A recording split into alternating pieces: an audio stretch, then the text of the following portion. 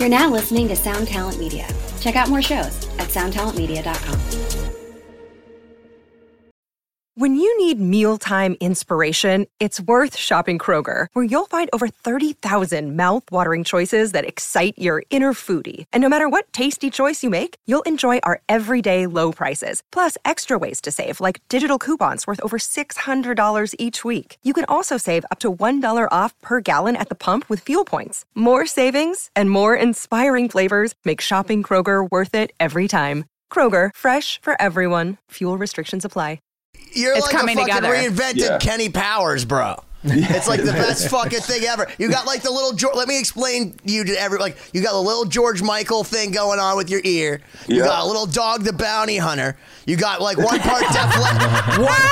part Def Leppard going to the show. Like you look like you should be on a typhoon, like literally looking for alligators. You know what I mean? You got a little bit of bedazzle, like with your own fucking name. Like it, dude.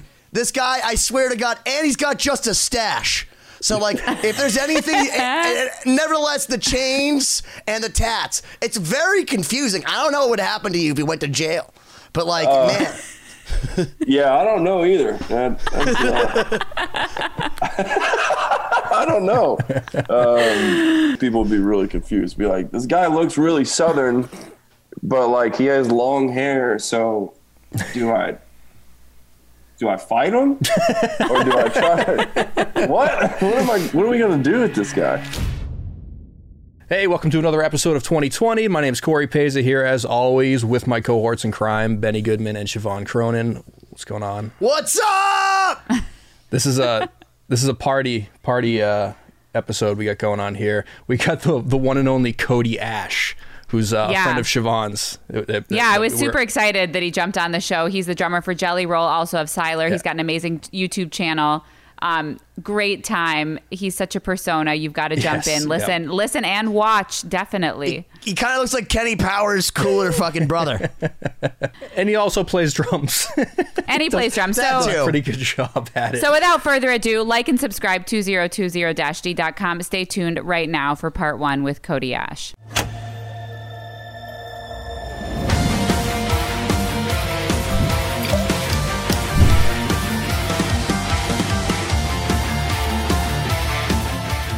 Ladies and gentlemen, I'm Siobhan Cronin. Welcome to another episode of 2020. I'm here with my co-hosts, Benny Goodman and Corey Peza. We're all here with our drinks, our poisons, and this week we have the incredible drummer, Cody Ash of Jelly Roll Siler, his own project's independent studio artist, has a great YouTube channel. He just does so many things, it's hard to sum it up in one short intro, so we're just going to jump right in. I'm so excited to have you join us. Definitely anyone listening, check out the YouTube cast. He's got total rock and roll look going on right now. So I just know this is going to be a good time. Thanks for joining us. Yo, thank you for having me. It's an honor. I love it. I'm happy to be here. Yeah, so I was the one that kind of roped you into this. So welcome to our shenanigans. But for any of the listeners, just to jump in, you know, I met you. Well, we actually crossed paths. Me being in Starset, you played with Siler, I think, on one of our shows a while back. And then recently we were at a festival, and I was like, someone said, "Oh, this guy Jelly Roll's doing a set. Let's go check him out." And I've never heard of him, but went up and I saw you drumming, and you knew Adam, and I'm like, "Oh my God, this is absolutely incredible! You guys have an amazing energy on stage." And I saw you up there, and you're just like a killer drummer, great musician. Started following you on Instagram, and you have an amazing set of content on there. So I'm just really excited to ask you about everything that's going on in your life. Hey, no holds bar. We're here for it. Everything. Yeah, I could put it completely slipped my mind. The Siler shows back in it was 2017. It was us, you guys, and Skillet was headlining. Yeah. And we did the one show in Illinois, and then we did then we all went to Rock on the Range, and then we played the show in Louisville, Kentucky. Right. Which was, that was super sick. And then Can I just add a little color to this? So if you're not watching the YouTube, which is possible, I want you to understand what Cody looks like, because I feel like it's a brand. And I mean, like, in a very awesome way. Because first off, anybody that has a ridiculous mullet, like in the best way, like believe this guy. Like you're serious. One. Yeah. Two, the guy's like looks you whatever glasses you're wearing, you look like you're about to either like yell at a WW like Razor Ramon, like rest in peace. You know what I mean? Pull out your phone or like, and then and I gotta tell you, like I don't know this song. Okay, I went and saw this song, "Astronaut in the Ocean" by Masked Wolf, which is a song that I feel like I wouldn't normally like if I had to hear it, but like holy fucking shit, you have a drum cover and it's like some crazy ass like insane playing, but it grooves so dirty. And then meanwhile you're sitting there wearing like you have the hair speaks for itself and you're just playing like with this fucking silly reckless abandon, like fuck these drums. And I gotta tell you, if you're gonna look like that, play like you do. Oh, you have to. I mean, I think every drummer should hit their drums like they mean it. But yeah, if you're gonna look loud, be loud too. You know? Absolutely. Wow, what a great motto to live by. You definitely embody that in your energy on stage and in your videos. You really get that, and that's hard, especially in video, to get that energy across. That's the name of this episode. Absolutely. You're gonna look loud. We already have that's it, dude. Hey, that's the name of the episode. That's a good little clickbait title, you know. Right, a great way to start it off. That's what I was on the lookout for. Clickbait. Oh my gosh. So well, speaking of that philosophy, I'm curious for the listeners just to get to know you. How did you get started? How did you gravitate to the drums? What was your early exposure to music? Like, how did you get onto the path that led you to where you are today? All right, yeah. So I had a crush on a girl in 5th grade. So like, I don't know, where I grew up. So I'm from a town called Mount Washington, Kentucky, and small little town. At least when I was growing up, it was small, but yeah, we, at my elementary school, it was like, you couldn't join band until you were in 5th grade. And it was like, everybody joined band in 5th grade and everybody wanted to, but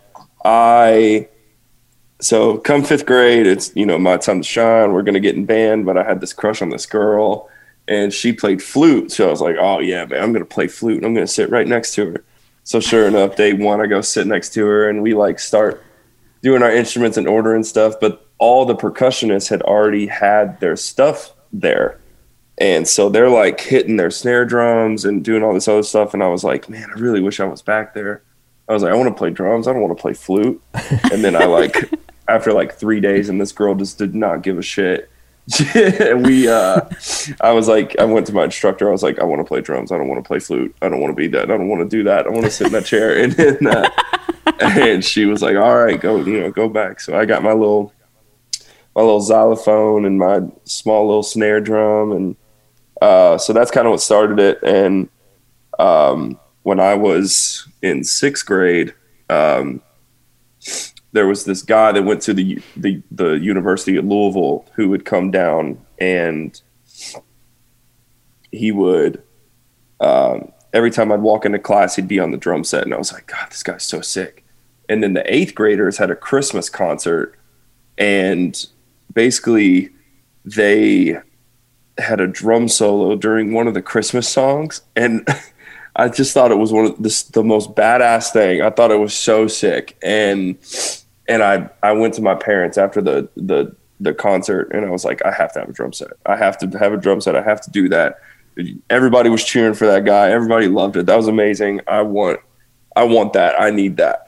And so I was very fortunate, and my parents brought me this like crappy little, I think the brand was CB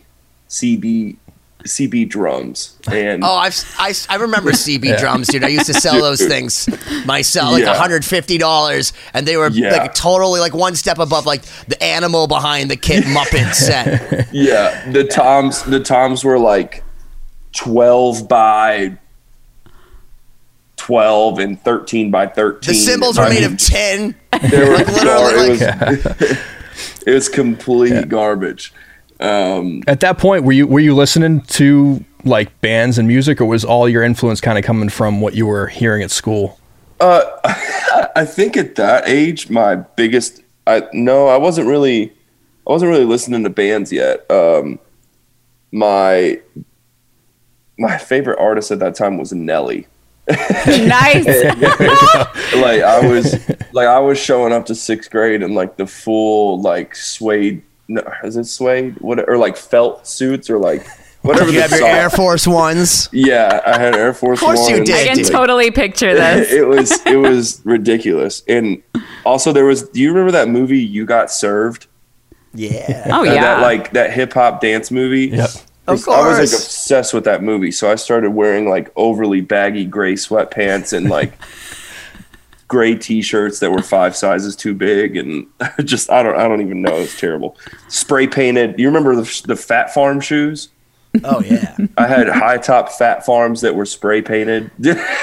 Oh, they were. Oh, Did you You have were so grills? committed to the vibe. So No. committed. Did you have grills? I didn't have grills. I did not. But no, it was. Dude, Oh it was, man. looking back at that time, it's just really funny because after that year, I never dressed like that ever again. So yeah, I mean, at that time, I really just listened to like Nelly, Lil Jon, Ying Yang Twins, like whatever was popular on the radio. I think I was still into like Britney Spears. I mean, I'm into them now, but at the time it wasn't cool to be into them anymore. But I think I was still listening to like NSYNC and Backstreet Boys and Omarion, B2K, LL Cool J, Lil Romeo, Bow Wow. You know, all the good like Yeah, all the iconic 90s, groups. early 2000 stuff. All the people that put Lou Pearlman in jail. Yeah. And so yeah, they at that time I started really getting into to drumming, and I found like, you know, my dad was like, "Oh, you're playing drums, like you should check out these guys." And you know, he shows me Rush, and then he shows me like we listened to like AC/DC and ZZ Top and Kiss and Motley Crue and Poison in his truck. But then he was like, "Oh, you play drums? I got to introduce you to every great drummer that I grew up with." And so he was like, showed me Neil Peart, and then like the guy that would come to the middle school to like do the drum stuff, he like introduced me to Slipknot, and he was like kind of coming over and giving me lessons. His name was Joey. Still was kind of coming over and giving me lessons, and every week he'd like be like, "All right, learn this Jerry Lee Lewis song," and then he'd be like, "Learn this Kiss song," and then he'd make me learn a country song. He'd make me learn like some kind of jazz song or a funk, like a 70s funk song. And so that's when I started like really molding music. Then I got now we're into like 8th grade, 9th grade. I was super into like Nickelback and Bullet for My Valentine and all that stuff. And then around like 10th grade, I hit this big switch and I became obsessed with hair metal, and I'm still obsessed with hair metal. Yes. So Wait, can we pause for a second? Because you please. mentioned the band Nickelback. Because I defend Nickelback because they're laughing up there in fucking Canada with their Canadian loonies. They listen to Slayer. So I have no problem with them. And then they made filthy money and everyone made fun of them like Winger on Beavis and Butthead. And I'm like, no, dude, these guys are awesome. And if you see them live, their guitar player does like a 15-minute Zakk Wylde guitar solo, and they cover Pantera. Like, they're fucking awesome. Tell me how you feel about them, Cody Ash. Hey, I'll tell you this. There's a reason why everyone that hates them can recite every single one of their lyrics. Amen. Mic drop. That's all that they said. You can talk all the shit you want, but every single person knows just about 75% of at least one Nickelback song. Yeah. It's funny Absolutely. because I talked to my buddy Shannon Larkin, friend of the show, who plays drums for Godsmack, and he's like, "Yeah, man, you know, there's a lot of people don't know the name of our band, but then if you sing them like Voodoo, they're like, oh, no, I know that guy, because like everybody knows Sully." Yeah. Everyone knows Sully's voice. So, like, they're, like, number 3 on some ridiculous, like, Billboard chart. And I'm like, are you serious? And the answer is yes. Because that guy has that voice that everyone recognizes, and his name is Sully from Godsmack. I think Nickelback is gonna go down as one of the greatest bands of their of the early 2000s. I mean, just one of the greatest rock bands ever, to be honest. Like, there's no reason to the band that has that many hits and can write. Dude, their riffs are just so overlooked, and it's so annoying because they got some fucking sick riffs. Yeah. I love Nickelback, dude. I fucking love Nickelback. Even through the whole thing, because I feel like Nickelback's starting to become cool again now. That even through the whole like past 15 years of people being like, "Oh, Nickelback, haha, fucking loser," like, fuck off, dude. No, I always favorite stood argument by Nickelback.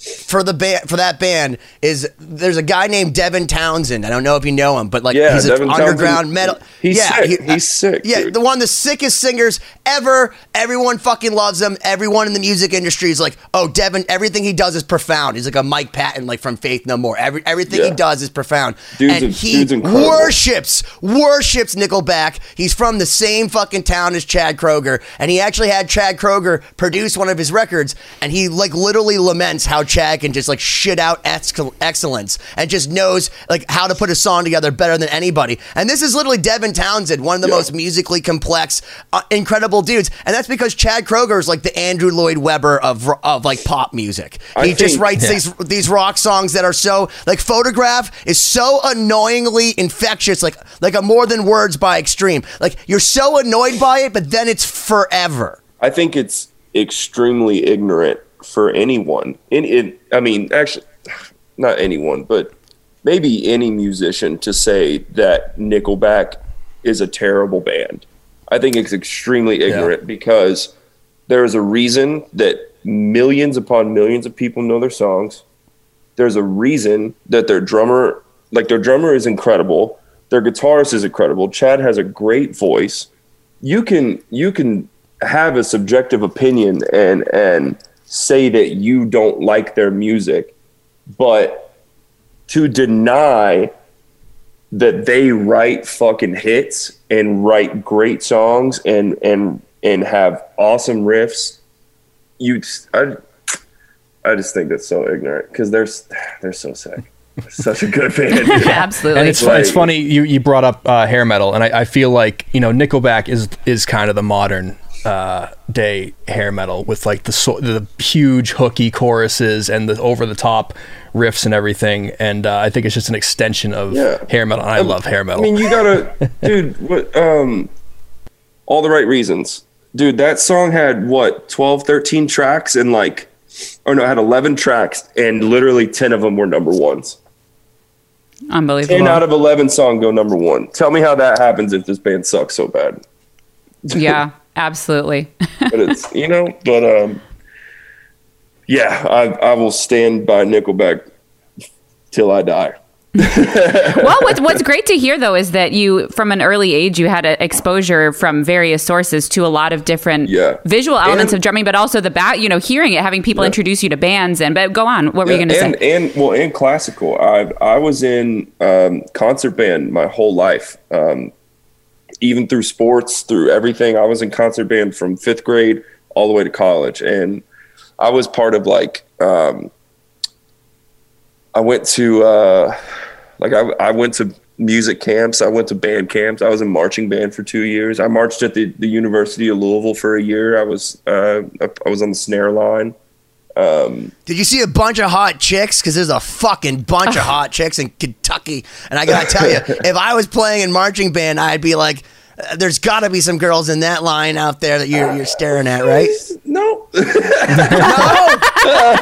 chicks in the marching band in Louisville, Kentucky. Listen. I'll be. Actually, there was one. Oh, come on, man. No. Okay, all right. If we're being real, there was one cutie that was Highlander in the over there. And then our baton twirler girl. She was super attractive, but.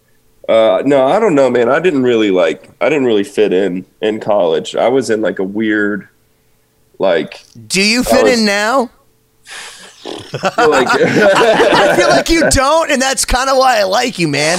I think you've probably found your people now, but I can understand that. But go on. What were you going to say about it? Everyone fits in somewhere. Right, but what were you going to say about that? As far as like fitting in, I don't know, man. I've never really like, I think we all as humans feel the need to like be a part of something, or at least feel a part of something. So I think I have that natural, like, I want to feel involved. I want to feel like I'm liked. I want to feel like this, and so on and so forth. And I've definitely been in situations where I haven't felt like that, but, it like when, and I've actually never really like talked to many people about this, but like when I was in Siler, when I joined them, they were all from the Northeast and I'm from the South. So it's like our like ways of living and like the jokes and, how people talk to one another, it just completely different. And, so when I first got in that band, I didn't really like fit in. I didn't really know what was going to happen. I was like, I'd literally, I think for a year straight, at least like 2 to 3 times on every tour, I asked all the members, I was like, do you guys even like fucking like me? And they were like, dude, shut up. Yeah. What are you talking about? And like, but it was just, I didn't get their jokes, and I didn't get like, cause the way they would joke was like how I would talk shit to someone. Yeah. Like if I was that's Northeast. The Northeast, for sure. Their jokes were just so straight up. And I was like, I just didn't get it for so long. And then finally I like got it. And everything just like smoothed over, and I was like, oh, okay, all this makes sense now. I'm just from the South, and I just didn't get it. Just polite and have manners. Corey always says that, like, if you're in a band in Boston, that the only way you know you've done well is if all your friends show up and they tell you how shitty you were and how many times you fucked up. Like, hey man, the third song you looked like a dickhead, and the fourth song you're full blown dickhead. But, I actually left because you suck so bad. Like that's Boston, and that's no joke. Like, it doesn't matter how good you play, dude. Like that's how we are. Yeah, no. And then we're talking like, it was like 5 years ago. And so like, I completely like got it. And I was like, oh, and really that shaped me into like how I joke with people now. Cause I was like, oh, this is actually fucking funny. Like, fuck you. And, but definitely as far as like the fitting and stuff, like, I found my place with them, and we ended up having some great tours and good laughs. And then I joined the Jelly Rolls gig, and I definitely feel a part of that. It's awesome. It's that's great. Awesome. What was your transition from doing the drums in through college and that and transitioning it into an actual career of playing outside of school and outside of that organized type of situation? Yeah. So like, I went to college to study. Music theory because I wanted to be a music theory teacher. That's amazing. My drum, like our percussion, like drum teacher, Dr. Byrne, he was absolutely incredible, and loved him to death, still love him to death. But our marching band instructor kind of like put a damper on it. Cause I really, before that, all I'd wanted to do was tour, like, but I felt the pressure to have a backup plan. So I was like, oh, I need to go to college. I need to get a degree. I need this. But like the whole time. Did that pressure, not to interrupt you, but did that come from your teachers or from parents or from like, where did that pressure come from? I think some of it came from family, and I think some of it came from like my own head, because I think I knew going into like networking and touring and wanting to tour, like how, nothing's guaranteed, and everything just comes from how hard you work. But I've also watched people that work their asses off not make it. And so I had this stress and to do that. And unfortunately, my I mean, fortunately, but unfortunately, because everything works out how it's supposed to be. But unfortunately, because I wish I would have got a master's in music theory. The marching band instructor, my band was like my local band at the time was about to start touring, and I pulled her aside and I met in her office, and I was like, hey, like, my band's going to start touring. Like, is there a way that we can work around like marching shows and like games, like, is, whatever. And she looked at me with a blank face and she said, each time you miss a game, you lose a letter grade. And I was like, so I miss 4 games and I fail. And she was like, yeah. And I was like, well, that's it for me. I'll see y'all later. Like, I'm out. Cause I wasn't going to miss, my mindset was I'm not going to miss any opportunity to leave and go on tour ever. No matter how big, how small, I don't care. I'm payment, no matter what it was, I'm not missing the opportunity to tour and play drums and travel. Cause that's what I want to do. That's how I want to make a living. That's how I want to put a roof over my head. That was really insightful because, I mean, I encountered a similar thing going to classical music school. I went to undergrad and did a music degree, and I would get opportunities to tour, and the whole point of music school is to prepare you for a career in music, right? And same thing, the school orchestra rehearsal, it's the same thing. Oh, if you're going to miss the dress rehearsal, you automatically get a C. But here I have an opportunity to actually do what I'd like to do in my life. I'm clearly working hard in my classes. Why can't we work around something? And it was very rigid like that. And I was shocked. It's a feudalistic society in university. You stay a serf. They're not actually trying. I don't think that they're actually trying to prepare you to be successful in music. I think they only want you to be successful for them, for their school, to put it on. Because after you leave, none of them care. Unless you're like Jennifer Lawrence, and then you say you're a famous person in your town and you went to that college. That's the only time they're going to give you any kind of recognition. So you can't go be successful while you're in college unless you're unless you're playing sports. And then I don't know, music is super overlooked. It's like, why can't this 21-year-old kid be in college and miss marching so he can go on a fucking world tour and make a living, and then come back and still be in college and not like miss anything for it? Why can't that kid go do that? That's why he's here. Like, that's why that kid's here. Of course. Plus, you bring back the value and perspective to your peers. Yeah. I mean, that actually enhances I loved having people like that around me. So that's shocking. It enhances the value of your peers, and then you become someone that's like, well, hold on. Maybe there's an answer to that question, because look at what you're doing, right? You had an all or nothing situation. So you're right. It would have sucked had you not become like a professional drummer, touring, playing in the studio all the time, having a kick-ass YouTube channel. You could have like gone back to school as a safety plan. But like in this case, they pulled the rug out from underneath you and made the decision really easy just to become a full-time fucking full-blown rock star. So that's the answer to your question. Why do they do that? Because they want you to walk off the mountain and spread your wings and fly. And if you don't, then you go kersplat. I don't think that was their motivation. I think I think you took the wrong lesson from that story. No, I don't think they cared about me. They did not care about me either way. Which, I mean, for once, Ben was being an optimist. Wait, was that the wrong time, guys?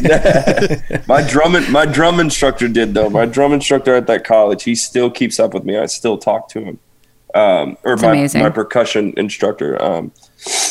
I still talk to him on Facebook all the time. He's just the absolute best. So basically, I did the college thing, and that ended up happening. But to get to like touring and stuff, back in like 2009, my local band started playing shows, and then college really taught me a lot as far as like made me realize how to be a professional drummer. I still hadn't got the talking to people thing under wraps yet, but to be a good drummer and a professional musician, I I took a lot away from college from that. And so I started networking and going to shows, and like probably was over fanboying for people and just to like shake their hands and meet them and so on and so forth. Before we go too far, what does make a pro drummer versus an amateur drummer? What were those main takeaways that you got? Oh, the biggest one is that you're not the fucking star of the show. You're not the star of the show. You play your fucking part. And you are part of a song. You do not overplay that song. And if anybody that overplays songs, anybody that overdoes it and doesn't realize that they are there to make the song better, dude, those kids out in the crowd, unless you're going to like, I don't freaking know, unless you're like going to a Animals as Leader show, or you're going to like Periphery or Polyphia, or unless you're going to a show like that, or rest in peace Neil Peart, people don't give a flying shit that you're playing drums. That's why all the pop stars, the people that are playing for 30 to 40,000 people a night, all their musicians sit in the back. You don't ever see them. Like, no one gives a flying shit what you're doing on that drum kit. All they want to do is show up and sing the songs that they care about. Well, wait a minute. When I saw NSYNC on the No Strings Attached tour, and then later on the Pop tour is what I'm thinking of, right? Well, they had them like inside the set, in the set. Yeah. But then they turned them around, and all of a sudden you're like, whoa, wait a minute, those drum solos real? But then just as they got 30 seconds into it, they turned them back so you couldn't see them for the rest of the show. Yeah. So, yeah, I mean, obviously there's like pop and rap artists that do showcase their musicians and have them like on the back line, but some people have them behind the curtains. Like some people have them wherever. Like it doesn't matter. Like people show up to sing and have a good time and be a part of the songs that they connected with. And if you're just playing bullshit, you're just ruining those people's times. Like, I don't know. That's how I see it anyways. Like, no, that's a lesson we've heard time and time again, spoken, through different lenses, but it always does come down, play for the song is what every successful person we've talked to boils it down to that at some point. Especially we've had a lot of drummers on, and that's a pretty common talking point. Yeah. Absolutely. Yeah. I'm curious to ask, how much has your classical training influenced your playing? Because one thing I noticed is similar between you and Adam in my band is he also did a lot of the classical training, the percussion, the drum line, marching band. And I feel like that really creates or helps enhance a certain style, and that you're super tight and very great at just like both leading and following. And I'm just curious to hear how that, because we haven't really talked to many drummers that had that sort of background. Yeah. No, I can't say. So I do have that background. Like I've played with, I've done the concert band. I've played with an orchestra. Is that why your crescendos sound like MIDI? Probably. They're fucking perfect. I'm like literally watching you like go along. I'm like, is this with this? I'm like, no, he's literally, you sound like, you're so good. You sound like you're programmed with as far as the way that you crescendo. And I'm like, it explains that you and Adam exactly like are in marching band for years going explains it. I think makes sense. I mean, just like he was saying, I think one of the big thing I took from it was just to how to be a part of something, and that it's not about me, it's about the song, it's about the music. Dynamics are literally everything. Dynamics can create and ruin a show all at the same time. I don't know. Maybe I'm a little like over drastic with it because I'm maybe in a rock show. No, I totally agree. But yeah, dynamics are a huge part of my playing, and a lot of that does come from having to go from pianissimo all the way up to fortissimo, and doing the whole thing, and fortissimo, and yeah, and I think it really just taught me how to appreciate music and drumming, and just being a part of the song as a whole, and just creating something that affects and makes people feel. Sure. Because it just, man, even in high school, my concert band was ass, dude. We were god awful, but you know, I was very fortunate to be good enough to where I was offered to come play for like this state band, or like you know, like intercollegiate bands, or you know, whatever. Yeah, like an all-state band orchestra thing. We had similar things. And so I got to play with like real musicians, and not that, you know, not disgracing anyone that I was in band with in my school, but you know, and I realized that I was very important to just kind of take the seat back, and you know, you can, even the parents that have no idea what we're playing, they don't care if it's Tchaikovsky or freaking Mozart or Beethoven. They don't give a shit. They're just there because their child was doing great. But you could, so they had no idea what song we were playing, but you could just see that they somehow, like, the dynamics of the song, they would just be impacted. And I think that's just beautiful. And I think that's really one of the things that dynamics and being a part of something and realizing it's more than just myself, or, you know, we're creating something that means something to people, is probably one of the biggest things I took away from all of that. And absolutely. No, I can relate to that. I mean, you learn that especially in orchestra, where a lot of us in the band world, you get used to being in 4-piece groups, 5-piece groups, you know. But when you're in an orchestra, if you really took everyone else away, you really are pretty unimportant. You know, like, it has to all work together in such a massive way. You know, if I would have never, what conductor hurt you, Siobhan, so bad? No, but it's true. And to achieve like a dynamic that's dramatic, every person has to be so conscious of it. You know, if you have 50 people trying to do a pianissimo, it's really hard. Really hard. It takes one person to fuck that up. Oh my gosh. Oh my gosh. But yeah, and then, you know, another thing, Siobhan, like, I have an appreciation for, like, you know, when I met you, I mean, I literally, I watched you guys play, and I was like, I have to meet her. I have to shake that girl's hand.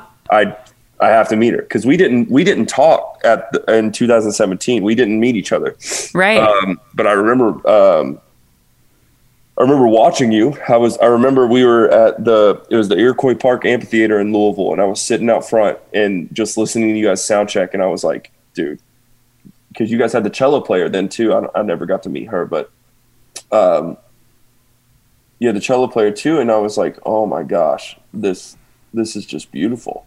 I need to meet them. I'm just, because I appreciate symphonic stuff so much. I appreciate strings and orchestral stuff so much. Yeah, strings and then we just ended up playing the same stage at Blue Ridge, and I was like, that's it. I'm going to meet her. I'm going to shake her hand. I was so excited. I'm so glad that we became friends. No, but I can tell that you have that humility. It comes across immediately when anyone meets you. And I was just so astounded by your playing, and you know, it's things like that. It really, that stems from just having that orchestral experience in the classical and symphonic, and all if that it makes you feel better, man, like, we stole Siobhan and both of the cellists from Starset to come play in our band, Lost Symphony, because I also agree, and I'm pretty sure that Corey concurs, that strings sound better on everything, which is why we're flying them this next month down, and we're going to go record in my friend's mausoleum that has like 30-foot marble ceilings, which is the only other thing I said when I was standing in the mausoleum. Well, I was like, man, well, hold on, but you can I'm telling Cody, follow me here. Have you ever walked into a room and been like, oh man, this would be so badass to set up a drum set in here because the reverb is wild? No, but dude, I have walked in a room and I was like, wow, this room is just big enough for me to set up 12 pianos behind my computer screen. I literally almost just joked. Oh my God, that was perfect.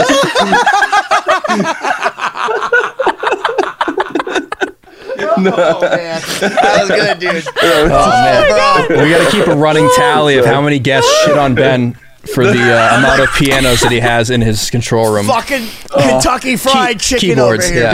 yeah. You don't even have to talk to know that you're extra just based on the whole setup there. So I get it. There's not a single ounce of wall space Well, left. the irony is on. The true story is tune into the YouTube. Yeah. And I was like, this guy would. I'm moving a grand piano literally 8 feet away from here, that direction on Friday. I actually have to take off part of my bulkhead with a plasma cutter thing so that I can actually get my grand piano down there. But I'm going to do that. So thank you for pointing that out. Oh my God. If someone would have walked up to me and been like, yo, and showed me a picture and said, yeah, this guy plays for a band called Lost Symphony, I would have been like, he sure as fuck does.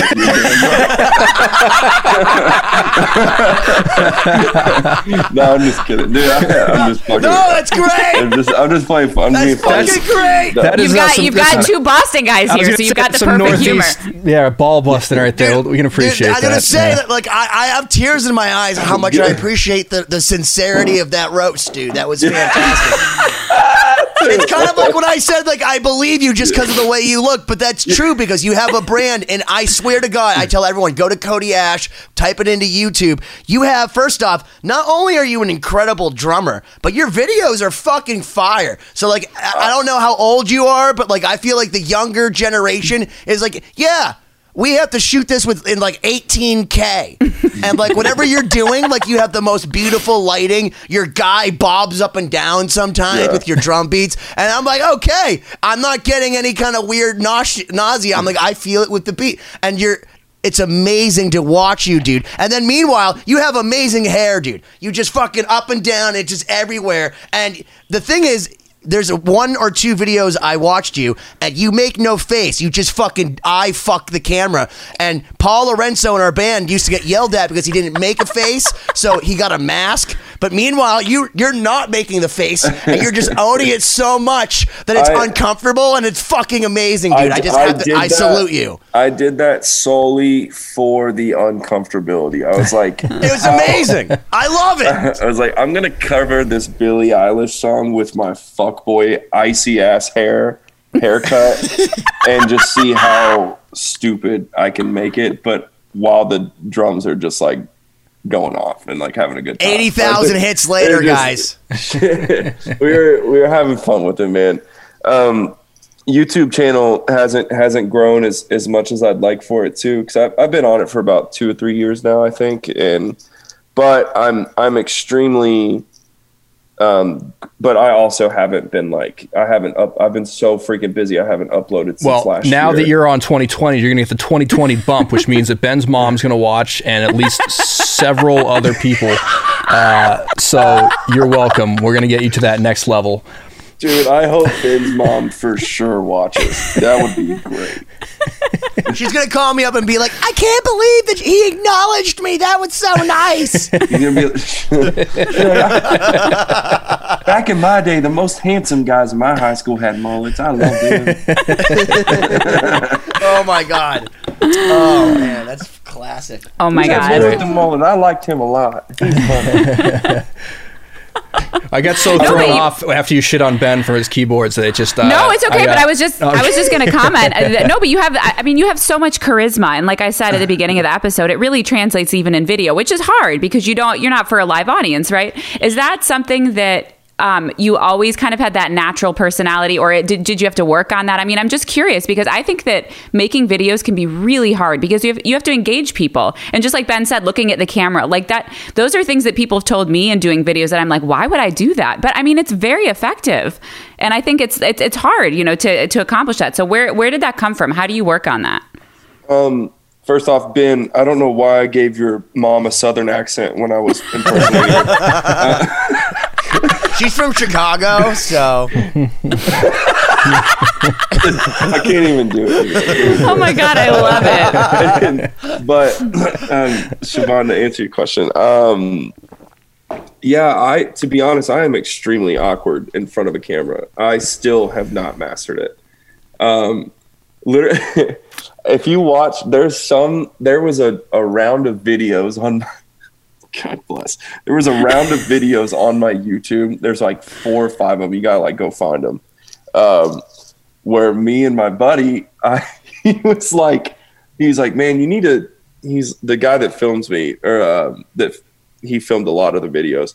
He was like, we need to like. He's like, we need to get you to talk more. Like people need to know you and I'm good at talking to people. I love talking to people. Like this, I can do this for hours. I could do this all day. But talking to a camera, it just does not correlate with me for some reason. I don't know why, because I don't feel like anytime I talk to just a camera, I don't feel like I'm being genuine. And I don't know why that is, but this round of maybe videos, Tinder. What? I feel like a Tinder, like when you send those girls those videos, like, but you're sending them to 16 girls at once. How could you really be that sincere? Dude, I'll be real with you, dog. I had Tinder one time, and it was in 2014, and literally my bio. I swear, I'm gonna answer your question, Siobhan. I'm so sorry. That's fine. No, please. We like to derail each other here. I had Tinder one time in 2014, and literally my bio said, I am not here for anything other than to find my band a place to sleep on tour. Come to our show. Oh, great. That's all. It didn't work. That's resourceful. Shameless plug. Yeah. Nobody cared. I was Worth like, my a band's try. on tour. I'll get you into the show. Just give us a place to sleep and shower. It didn't work. But Did you Now have back the to mullet Siobhan's at that question. point? No. I didn't look good. I was wearing like, I looked like trash. I mean, I look like trash now, but at It's least well a thought out trash. Yeah, it's a little more flashier trash. But anyways, yes. So. Oh, we were talking about charisma on camera, but Charisma on so camera, you were yes. talking about the person that does your videos and getting you to engage more. Yeah. Do you want to Yeah, shout him out, by the way? Yeah, his name is. So I have 2 dudes to do my videos. One of them is the one that's done the majority of them. His name's Miguel Rivera, the most insane videographer. He's so freaking sick, dude. He's the best. He used to work for. I don't know if you guys like go to the gym or do anything else, but he used to work for a supplement company called BPN. They got like over 1 million subscribers on YouTube. Very, very, very big supplement company. He did a lot of their video work for the past 1.5 years. And then he just went and got a job for another fitness company out of Columbus. So he's doing like a lot of video stuff for them too. He's phenomenal at his job. I've been trying to steal him away and get him into music, but he's getting a pretty good salary at these places. Like corporate gigs. How did you find it? Not to interrupt you, but how did you find a person like that? Because I think a lot of people underestimate the importance of your video person or photographer, like the person that helps create the content. I was very fortunate. He played guitar in the local band that I was in. But he actually, when we were in the band together, he didn't start doing video work until 2015. 2015 was when he got his first camera. And he started off doing just like fitness vlogs and like guitar playthroughs. And then he ended up just like really diving in head first and was doing like helping out with like tour recaps and then he, started shooting music videos and doing like product videos and photos and all kinds of different stuff. And he started traveling and shooting like stuff for cities and stuff for hotels and like lifestyle stuff. And then he ended up getting a job at BPN and, and really he just helped me. Like I was just a little, me asking him to do my drum videos he was like, yo, you're one of my best friends. Of course I'll help you out. But then he ended up moving to Texas. So, and then, but now he's back in Kentucky and he's about to move to Columbus. So I'm extremely happy for him. He's incredible. If you If you try to find his Instagram, it's at filmed by Miguel. Sorry, I believe that's what it is. Yeah, that's awesome. Well, yeah, I mean, we're Starset's based in Columbus, so whenever I'm around, I'm always interested in knowing who's good at video. Oh, wait, no, sorry. It's at Miguel Rivera Films. Sorry. Okay. He's changed it like 3 times. I can't keep up. And then Filmed by Miguel is like this porn just for nice. Yeah. OnlyFans site. Cool. That Miguel Films my side project. And then the latest videos I've released, which was like, I think it was like Lil Nas X, the Astronaut in the Ocean, Justin Bieber. Can we talk about the Astronaut in the Ocean? Because I want to talk about this because let him shout out his guy. Yeah. Sorry, the guy that shot that. His name is ZJ Foldner. And nice. His Instagram is zj.me. Anyways, yeah, sorry. Astronaut in the Ocean. Well, I hadn't heard this song, but there's like a lot of this new, I don't know what you even call this like type of hip hop where it's like really short tunes where they have like these different sections. And like they have these sections that I can only refer to as like fucking full blown breakdowns in metal. You know what I mean? And you groove so hard. And the thing is because of like the syncopation of like the way that it's written, your drumming is just out of control. And it's weird because I wouldn't have ever listened to that song and gone, I really like this. But with your drumming, I must have watched that video 4 times because it's only 2 minutes. Like I really mean that. Like it's, what about a song like how do you approach a song like that? And where do you find like where to groove and where to do, you know, your thing? So the way I do my drum videos, I try to make it as hard on myself as possible. Just so I can solely tell this to people and then be like, yo, what the fuck? So I don't ever practice those drum videos before I get into the studio. I literally show up to the studio, choose the songs, and then go and do them. Wow. And half the times I haven't even listened to the songs in full. So that song in particular, you know, which I mean, I could probably be a lot more prepared when I go in there, which would probably be better.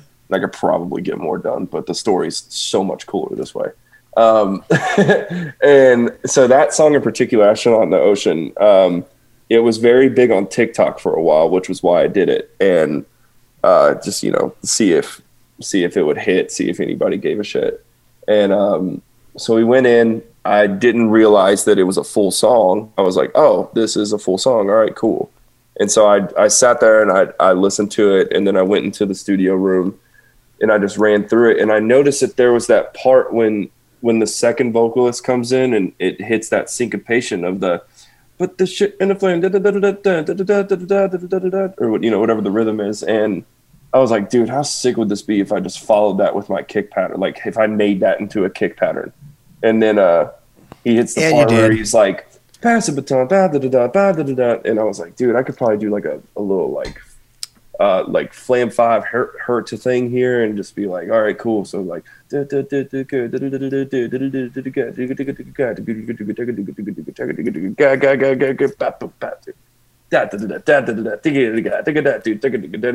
changing, like.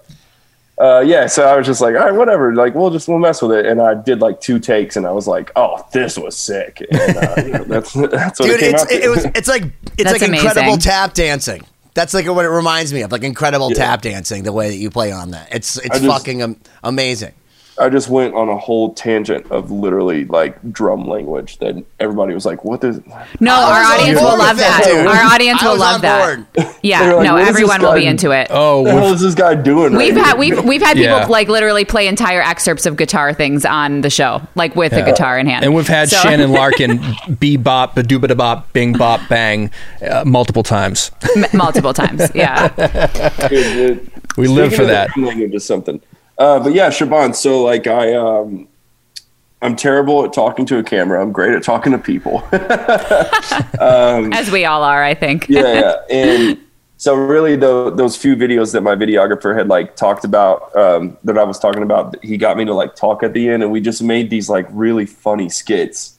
Like one of them, I was like standing on a ladder, and I was just like, "Oh, you made it to the end of the video." It's super awkward, and I'm just like staring at the camera, and it's just really, really funny. There's like 4 endings on the YouTube channel that are really funny, and that's probably like the only time I kind of like displayed my like funny kind of personality, just like, you know, hanging out. But I've been thinking about it more because I'm really starting to fit into this persona of like, you know, little dangly earring, chains, glasses, mullet, like the whole look is like just you're it's like coming a fucking together. reinvented Kenny Powers, bro. It's like the best fucking thing ever. You got like the little let me explain you to like you got the little George Michael thing going on with your ear. You got a little Dog the Bounty Hunter. You got like one part Def Leppard going to the show. Like you look like you should be on a typhoon, like literally looking for alligators. You know what I mean? You got a little bit of bedazzle, like with your own fucking name. Like dude, this guy, I swear to God, and he's got just a stash. So, like, if there's anything, nevertheless, the chains and the tats, it's very confusing. I don't know what would happen to you if you went to jail. But, like, man. Yeah, I don't know either. I don't know. I don't know. I think you're like the Rosetta Stone for the Crips. They're like, I don't know what he's trying to tell me with those tattoos. Yeah. I think people would be really confused. Be like, this guy looks really Southern, but like he has long hair. So do I fight him or do I try? What are we gonna do with this guy? And then everybody else probably thinks, oh, that's funny. That's funny. I never even thought about that. It's the perks of being in the music world. There needs to be a little mystery always. No fucking rules. Always. But yeah, Absolutely. so like I'm really like developing into like this persona, and I love it. I think it's a lot of fun. I took it, so like I just filled in for like an 05 post-hardcore band called Scary Kids Scaring Kids, like super old band. And I my goal was to walk on stage just looking like I don't belong there. I wanted to look you know, a lot of post-hardcore bands, you know, they walk up with they're either in their super like swaggy new age outfits, you know, wearing like Supreme and a little bag or, you know, whatever they wear, or they're in their like super tight pants, you know, button down shirt and, you know, looking, you know, like it's extremely too tight and looking, you know, like they're in a post-hardcore band, like, cause they sing really high and stuff. And I was like, how can I completely not look like that? How can I just like completely just be me? And I was like, dude, rock the hat with a fish hook, put the shades on, and just look super douchey. Like look like just look like white trash. And I was like, oh, okay, cool. And it hit. Everybody on the tour, every show we played, there was like compliments on the glasses. There was people that made fun of me. There's people that loved it. It was awesome. It was just like people were talking about it.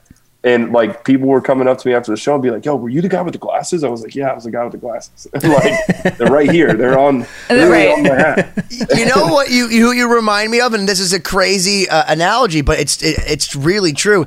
I watched an early interview with King Diamond from Merciful Fate from like the early 80s, dude. And the guy is first off so well spoken, and he had just the earring like you too. And just the stash with the glasses. So that goes along. But he's very well spoken, and he was saying very similar things to, like, you know, how he doesn't really fit in, how he tries to be different, how sometimes he sings way hot, but that he likes it, and that he invites people to love him or hate him, and that like his divisiveness is part of the thing. But when you speak to him, he's so normal and laid back, and like he understands it. And the way that you talk about it, I swear to God, I encourage you to go online and go and just type in like King Diamond. And if you look that up, anybody listening to this, like it's great because he's also such a great ambassador for metal. And I know that you're an 80s metal guy. And if you haven't seen it, just watching King Diamond speak with his accent is fucking fantastic. Yeah, I want to like, I was talking to, so the guy that was filling in on guitar for Scary Kids, he's doing okay on TikTok. He's doing pretty well. And he was like, dude, you should really like, because I've already been I was kind of doing this with Jelly, but instead of like a trucker hat, I was wearing a cowboy hat. And so on this run, I was really like fitting into the persona, and he was like, dude, you should really like take this and apply it to like your social media, because like this is a character, and he was like, this is you, like you are being yourself. He was like, but also like you could take this as a character and really just brand yourself. And I was like, dude, I've been thinking about that. I've been thinking about just like creating this like persona for online, but I don't want to like, I want to be super over the top, but I also don't want to be to the point where people like are too scared to like come talk to me live because they think I'll be an asshole. But but I'm not, because I'm not. I mean, I don't think you don't have that vibe, so I think you'll be okay. No, you're super genuine. I mean, but I can understand that it's hard. You have to maintain kind of a public persona without creating too much of a barrier between you and the people that appreciate you. Yeah. And I'm super excited to see what Paul, the artist that does the artwork for 2020, does with your promo pic. I think he'll make you into a cartoon. That's something that we do for every guest. Yeah. So please do. I've been waiting. Yeah, I've been waiting for someone to get me into the front cartoon. At the beginning of this episode. If anyone missed it, you can go back and you'll be able to see it. But we are at the end of hour one with Cody Ash. This has been awesome, man, and I feel like now we can start diving a little deeper. You've been touring for a while. I'm sure there's some tour stories. There's other fun things we can talk about. So much left to talk about. But for anyone that wants to check you out, obviously the YouTube, it looks like Instagram is at Cody Ash Drums. Anything else you want to plug right now for our listeners and or viewers? Just Instagram, YouTube, at Cody Ash Drums. Go follow my boy Miguel at Miguel Rivera Films. Go follow my buddy ZJ at ZJ.me. And then, go listen to Jelly Roll. Which we'll get into in part 2. We're going to get into how the continuation of your career. So everyone listening, you've been 2020. Stay tuned for part 2 with Cody Ash. It's just the beginning. Thank you as always for checking out this episode of 2020. Please visit 2020-d.com. Like and subscribe to the podcast so you don't miss out on future episodes. This week's throwback clip is from episode number 89, featuring Mikey Doling of Snot and Shannon Larkin of Godsmack. Check it out. Casey Chaos, I mean, the name couldn't be any more fitting. When he's on the stage, I mean, he would jump up on the Marshall with a head and a cabinet, and the Marshall be doing this. Oh my God. You know, and Sonny be rocking, and then he'd jump off and fly into the drum set, and drums would fly, and Shannon's still crushing whatever's in front of him, and people are trying to put it back up, and they hit the drum in their face while they're trying to set it up, and then Casey would come over right after his setup and just grab the cymbal and throw it across the stage, like, they just put that back. You know? Oh my God. This is in front of fucking 80,000 people in England. And I was sitting on stage like, these are my bros. You know? Yeah, that was pretty awesome.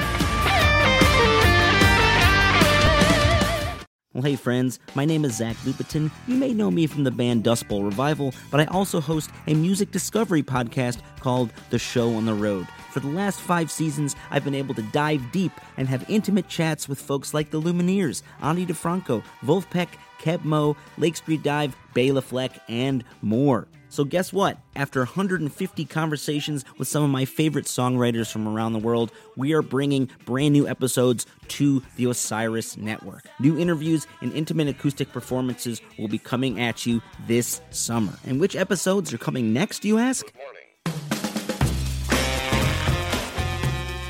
I am Zach Goody, the lead singer for the band Smash Mouth. Our band is called Milky Chance. We are based in Berlin. My name is David Shaw. I sing and write songs with my band, The Revivalists.